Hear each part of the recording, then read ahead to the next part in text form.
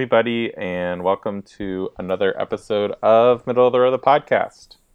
This week, we are flashing back to 2010 as the flashbacks continue, and we are talking about Mark Romanek's Never Let Me Go. Is this movie, let's see what it's rated. I would say it's probably properly-ish rated. And it's definitely underseen, I feel like. Mark Romanek hasn't made a movie since... What gave it an R? Keira Knightley's boobs. I also would not subject a child to this movie ever. Is it? I don't remember her boobs. There's two sex scenes. You can the second one that you can kind of see it, but they also pull her liver or lungs out of her. That's pretty graphic. Well, I was gonna say, does Shaun of the Dead have an R? But it was probably an R for like language and stuff. Nick Frost blows through the pretty quick. That's an R for a lot of reasons. Yeah. But the movie, I was saying properly rated as a quality-wise. Oh.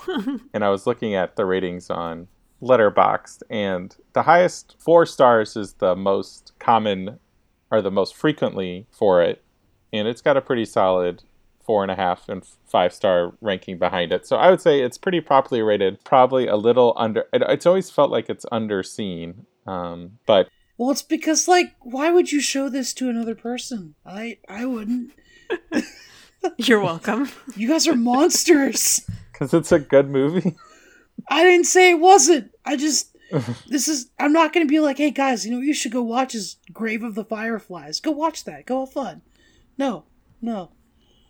I would warn you. I'll happily watch a sad movie if it's good. Yeah, wait till you hear about the other movies I watched along with this one yesterday. It's going to be like The Road. No, you should have double featured it with The Island by Michael Bay. Yeah, it's The Island like the inverse of the Repo Men.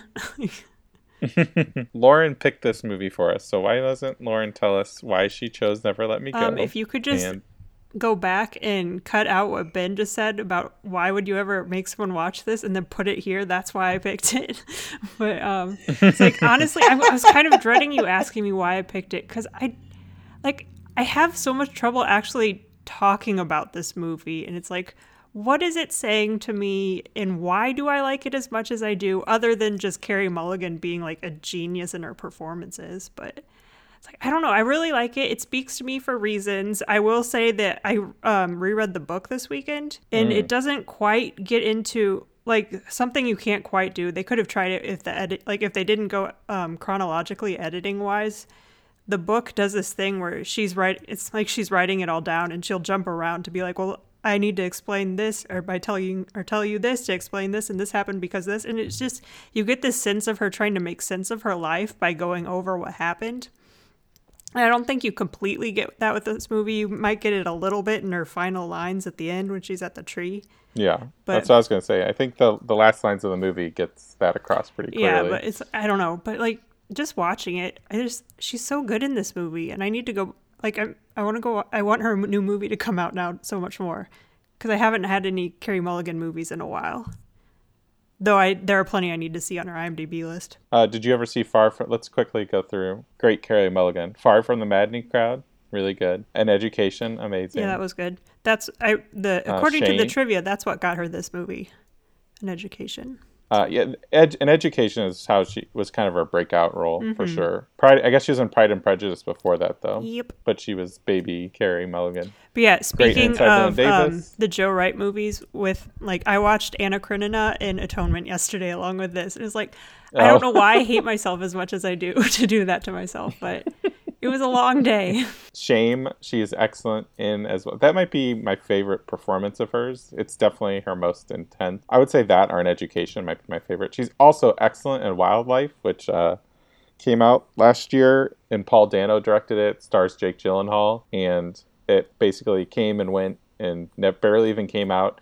I unfortunately, I had to buy I liked it a lot, and I had to buy the Blu-ray from Europe, because I was like, I guess the Blu-ray's never even going to come out. I don't even think it got a DVD release here. And then a week after I bought the Blu-ray, Criterion announced it was coming out in the Criterion Collection. I was like, God damn it. Which one was that for? Wildlife? Wildlife. So I don't know if it's gonna. I don't even know how available it is to stream still.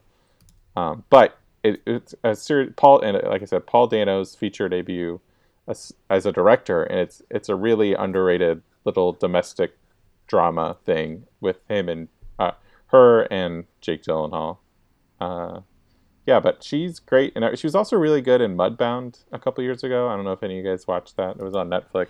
Yeah, not yet. Yeah, but you're not wrong. She's great almost every time out. I never not enjoy her presence. You in a didn't movie. even mention your favorite GIF movie, The Great Gatsby. She's also great in that as Daisy. But yeah, Carey Mulligan. I don't know how I ended. I was seeing everything when this came out, but I mentioned this last week. I distinctly remember seeing the movie for the first time because I was blown away by it. I wouldn't change a thing in it. I give this movie 5 stars. I put it in my top 50 of the last decade. Yeah, I mean, it just, the first time I saw it, and we have 2 people who saw it for the first time on here today, so I'm going to get to them as soon as possible.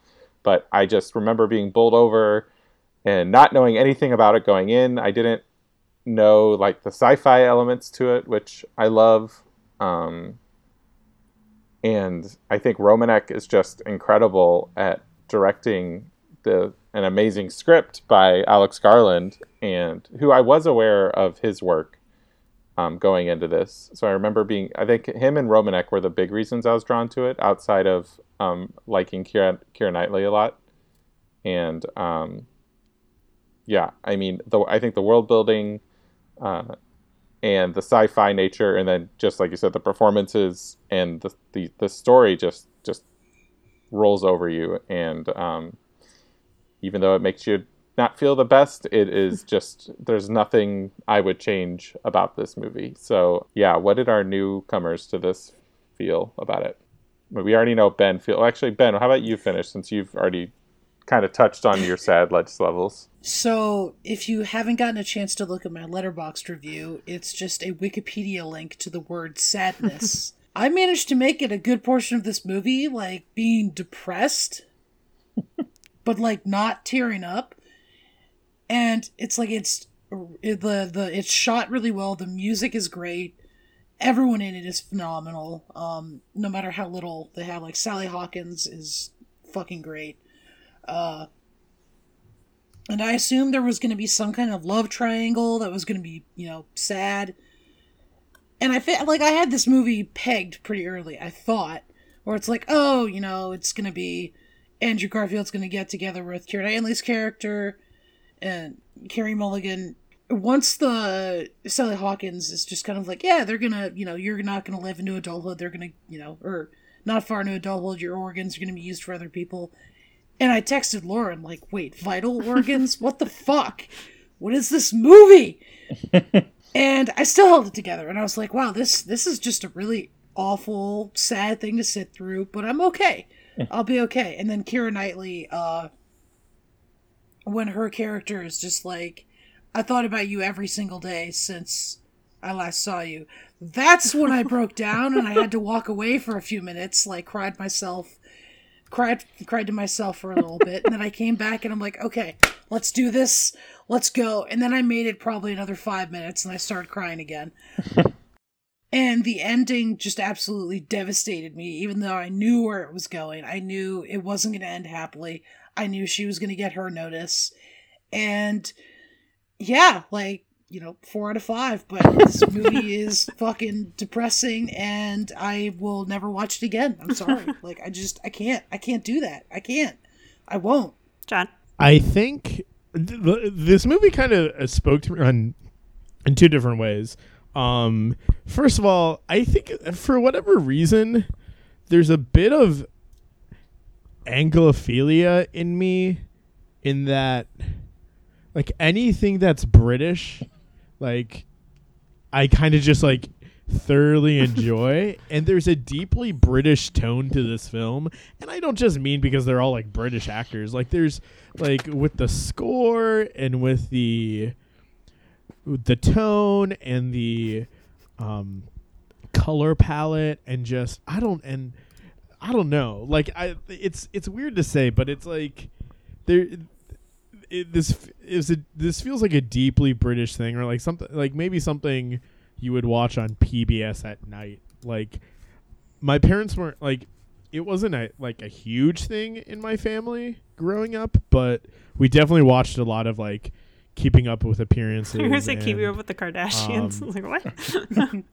No, and as time goes by with Judi Dench and that one guy, I forget his name, and just other things that we would watch, just like that was like pretty British. I don't know. I just always kind of felt a deep affinity for, and so like that part of this film just really spoke to me. But when you look at the film like on its own, just like as a piece of artwork, it's weird because I watched it in two separate parts, and it's hard to say, but I feel like this film goes by incredibly quickly.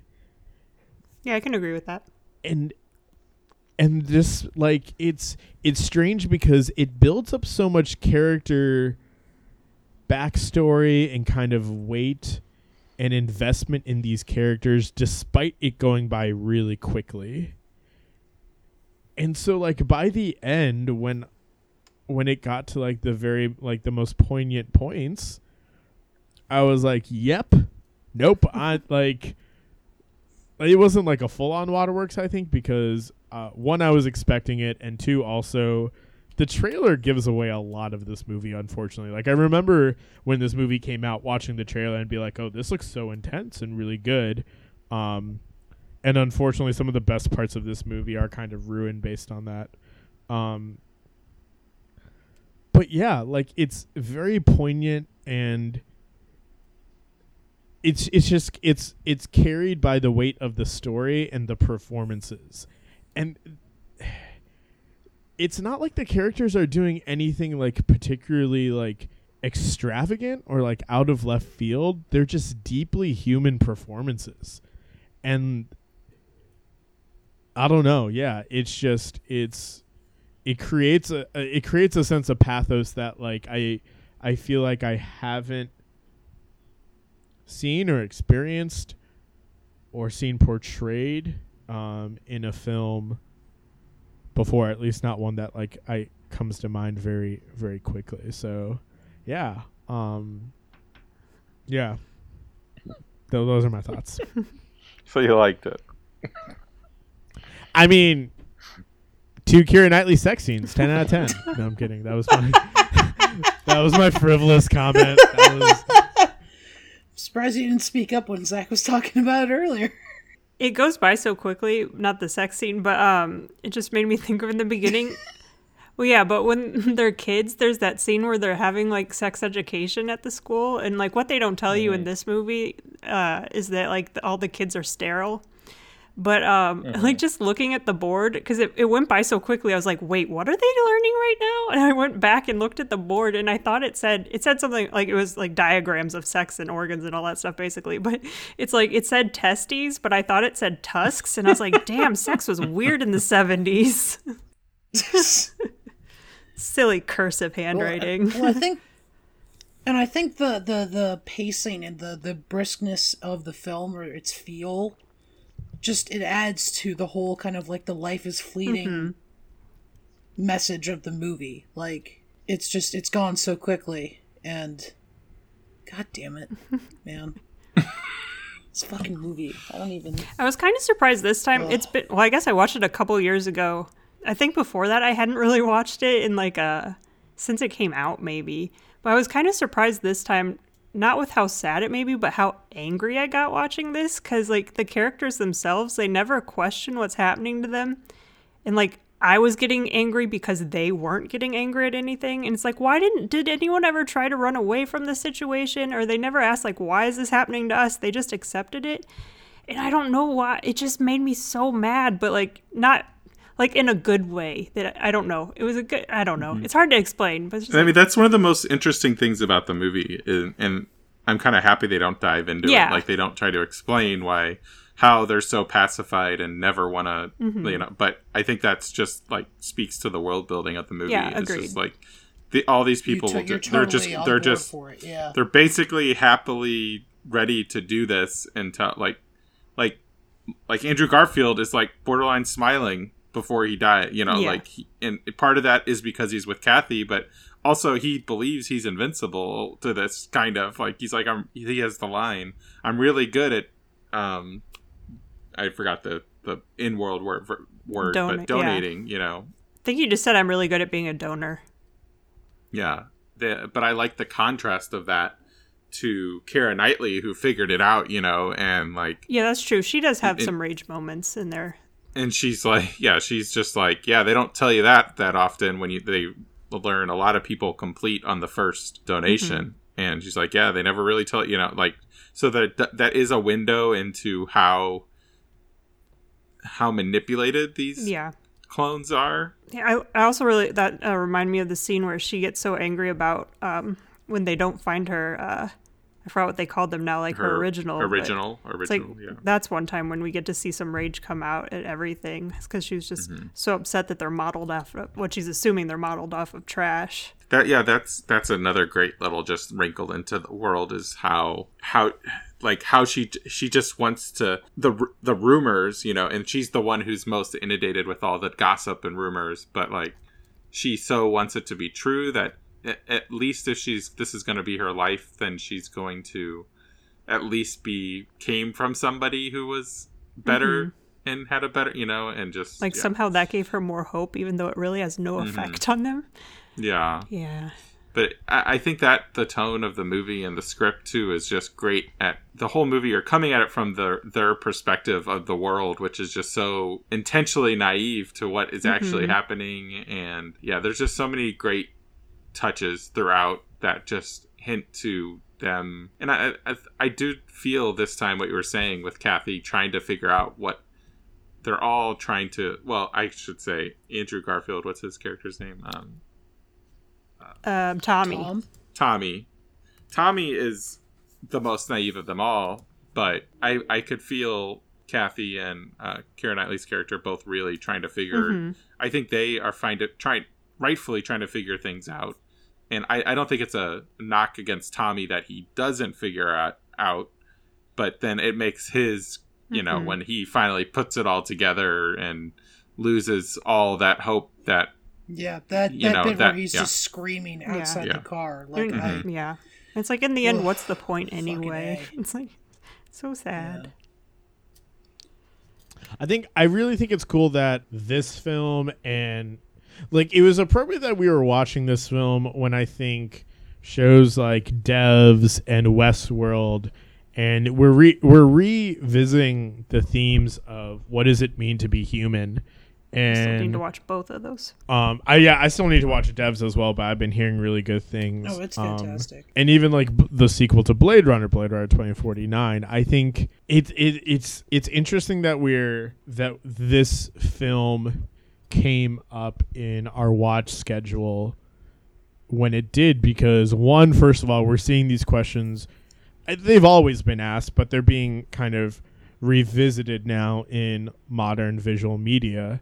But then we're also having this national conversation around, when we're talking about with COVID-19, the tension between wanting to keep everyone safe and halt the spread of the virus, but then also people who desperately need to go to work in order to make a living and that kind of thing, and they are more influenced by those fears and those worries, and because of that, people are coming out and saying, like, honestly, if we like lose like people who are older, it's like not as tragic. And it's like, Jesus Christ, like, where are we with our conversation about what it means to be human and what it means to have dignity and inherent worth? And so, I don't know. As I was watching this, it made me think of those issues that are going on right now a little bit more as well. I think it's interesting that you bring up the British feel of this, and like you could see that society being more passive, like the idea that they could just accept this and kind of move on. Like, sure, they've been trained and taught this is what you're supposed to do with your life. That this is the British version of that, and like the island is like the American version of it. Like, no, fuck you, we're gonna fight back, and it's just like with lots of explosions. that Yeah, are lots used of in other explosions movies. and stuff. You know, it's, Yeah, Americans have the I think Rumspringa that's where an they go nuts. I just think that's an interesting contrast that you brought up, that both of those movies are centered around The same kind of the same idea. And I guess that they're both, the characters are both searching for the same thing. You know, they're trying to understand who they are and what their place is in this world. But the roots of taking it are just the cultural sides come through in both of those. Also, the original story was written by a Japanese man. Mm-hmm. Which also was something I found very interesting, too. I do feel like I imagine this movie or this story might be better experienced in the book. And Lauren, you I guess you can speak to that, how you felt about that. But again, like, the movie was super effective in creating this pathos, but at the same time, it moved really quickly. And I wonder how much more effective it would be if those moments with the characters were kind of slowed down and a little bit more, we just got more chance to spend with them. Well, yeah, like I was saying earlier with just the book, it jumps around a little bit more.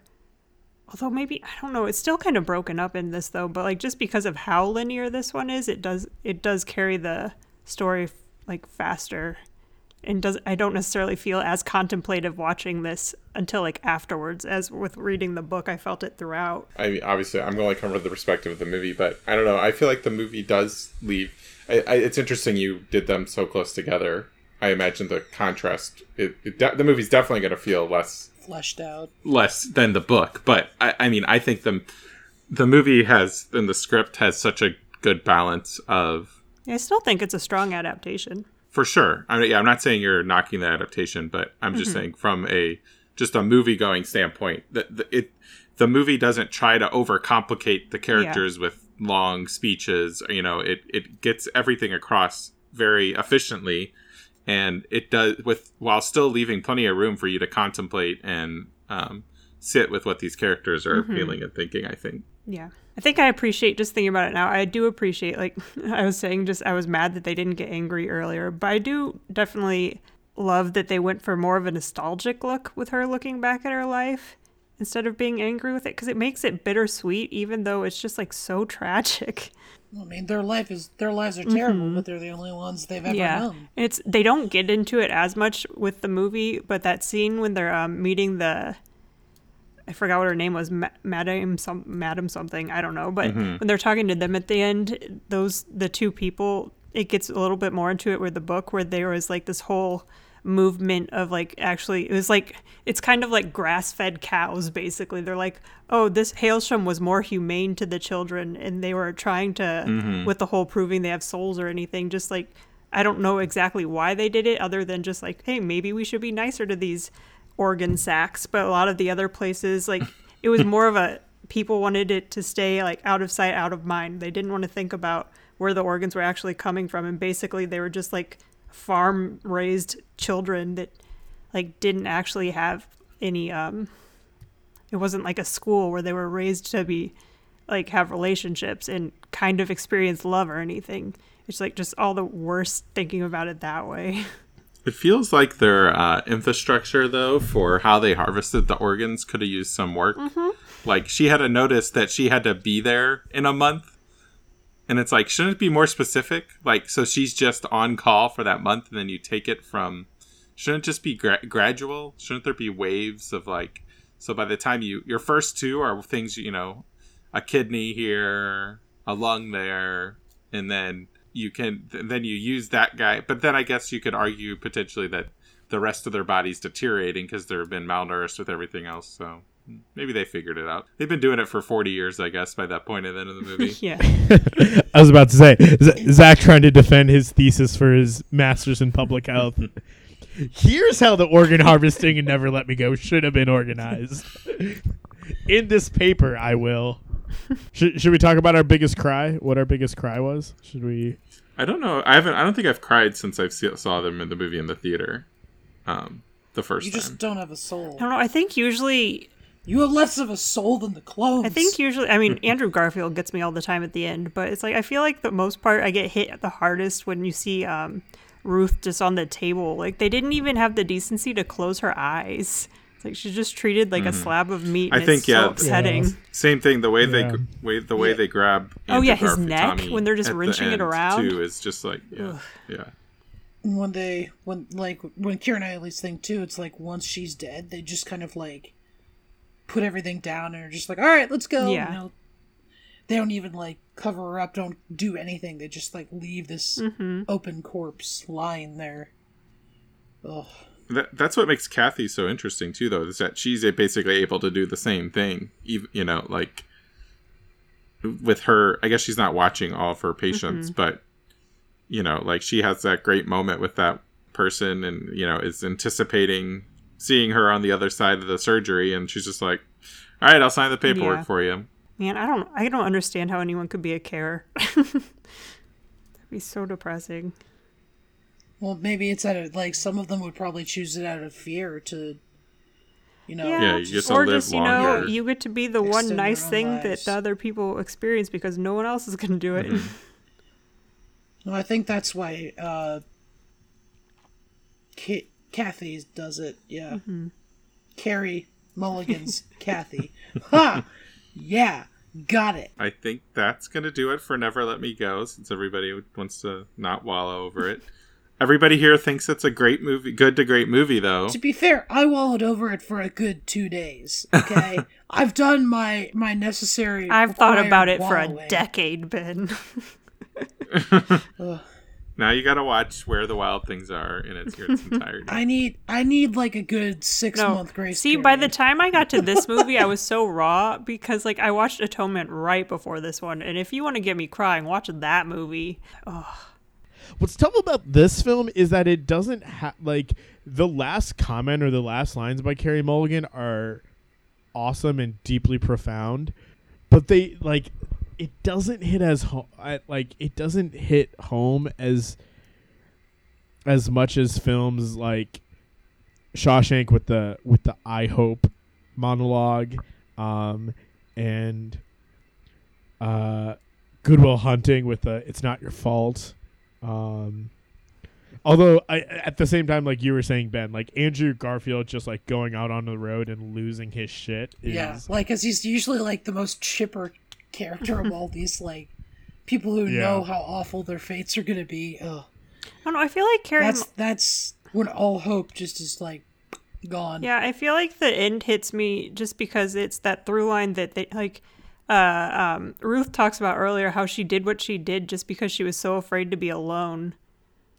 And like Carey Mulligan's talking about that kind of at the end as well, because she's thinking about like everyone has to feel the same way, right? It's not just us that feel this awful and like just it has to be a whole like I don't know, it's hard to explain, but it's like I just appreciate that dealing with loneliness. Next week we are flashing back to 2000 to review Ben's favorite movie of all time, Gladiator. Gladiator! That movie makes me cry. It's not a question. You will be entertained. You will cry. Right? But yeah, we're doing Ridley Scott's Gladiator. Best Picture winner Joaquin Phoenix kind of broke out in this one. Kind of. I mean, he was around before it. But he, I think he came a little bit more of a household name with this movie. But, yeah, classic action swords and sandal epic from 2000. And I look forward... We've all seen Gladiator, right? Mm-hmm. John. Like, I don't know how... I've definitely seen parts of it, for sure. Which means I've probably seen it all and then... either fallen asleep or forgotten some of the other moments. They didn't let you. You couldn't watch it in Toronto. That's why he hasn't seen it. Not available in Canada. It's like for the longest time, Kyle hadn't seen it because his brother loved it so much, so he didn't watch it despite him. And he finally watched it and he loved it. It's like, it took you long enough. Yeah, it's like my brother and I were actually talking a couple months back. We found out that our mom has not seen Gladiator. It's like we are failures as sons. We need to. Are you gonna make her watch it for this rewatch? You're goddamn Does she right get the I am. thumbs up or Okay, the good. thumbs down? I can't remember. Didn't they actually do that wrong in the movie? I don't know. If I remember correctly, thumbs up is meaning to like drive the sword through the chin and the head. Oh, And thumbs down is to put your sword in the sand. gotcha. Like step. So, yeah. Hey, we've modified the meaning of the thumbs up since these times, so I'm okay with the change. So yeah, go watch Gladiator, and until then, I'm Zach Oldenburg. You can find me wherever you can find at Zach Oldenburg. You can find us at middleofrow.com, and you should rate and review the podcast wherever you get it. Apparently, it helps. I'm Ben Grigsby. You can find me on Twitter and Letterboxd at the Grigsby Bear, and you can find all of us on Facebook at Middle of the Road. I'm Jonathan Rahul. You can follow me on Twitter at Another Rahul J, and you can also follow us on Twitter at Middle of Row. And I'm Lauren Heimbaugh. You can find me on Twitter at Beware of Trees, and you can find us on Tumblr at middleofrow.tumblr.com. Thanks for listening. Go watch Gladiator. And remember, the best seats are in the middle of the road.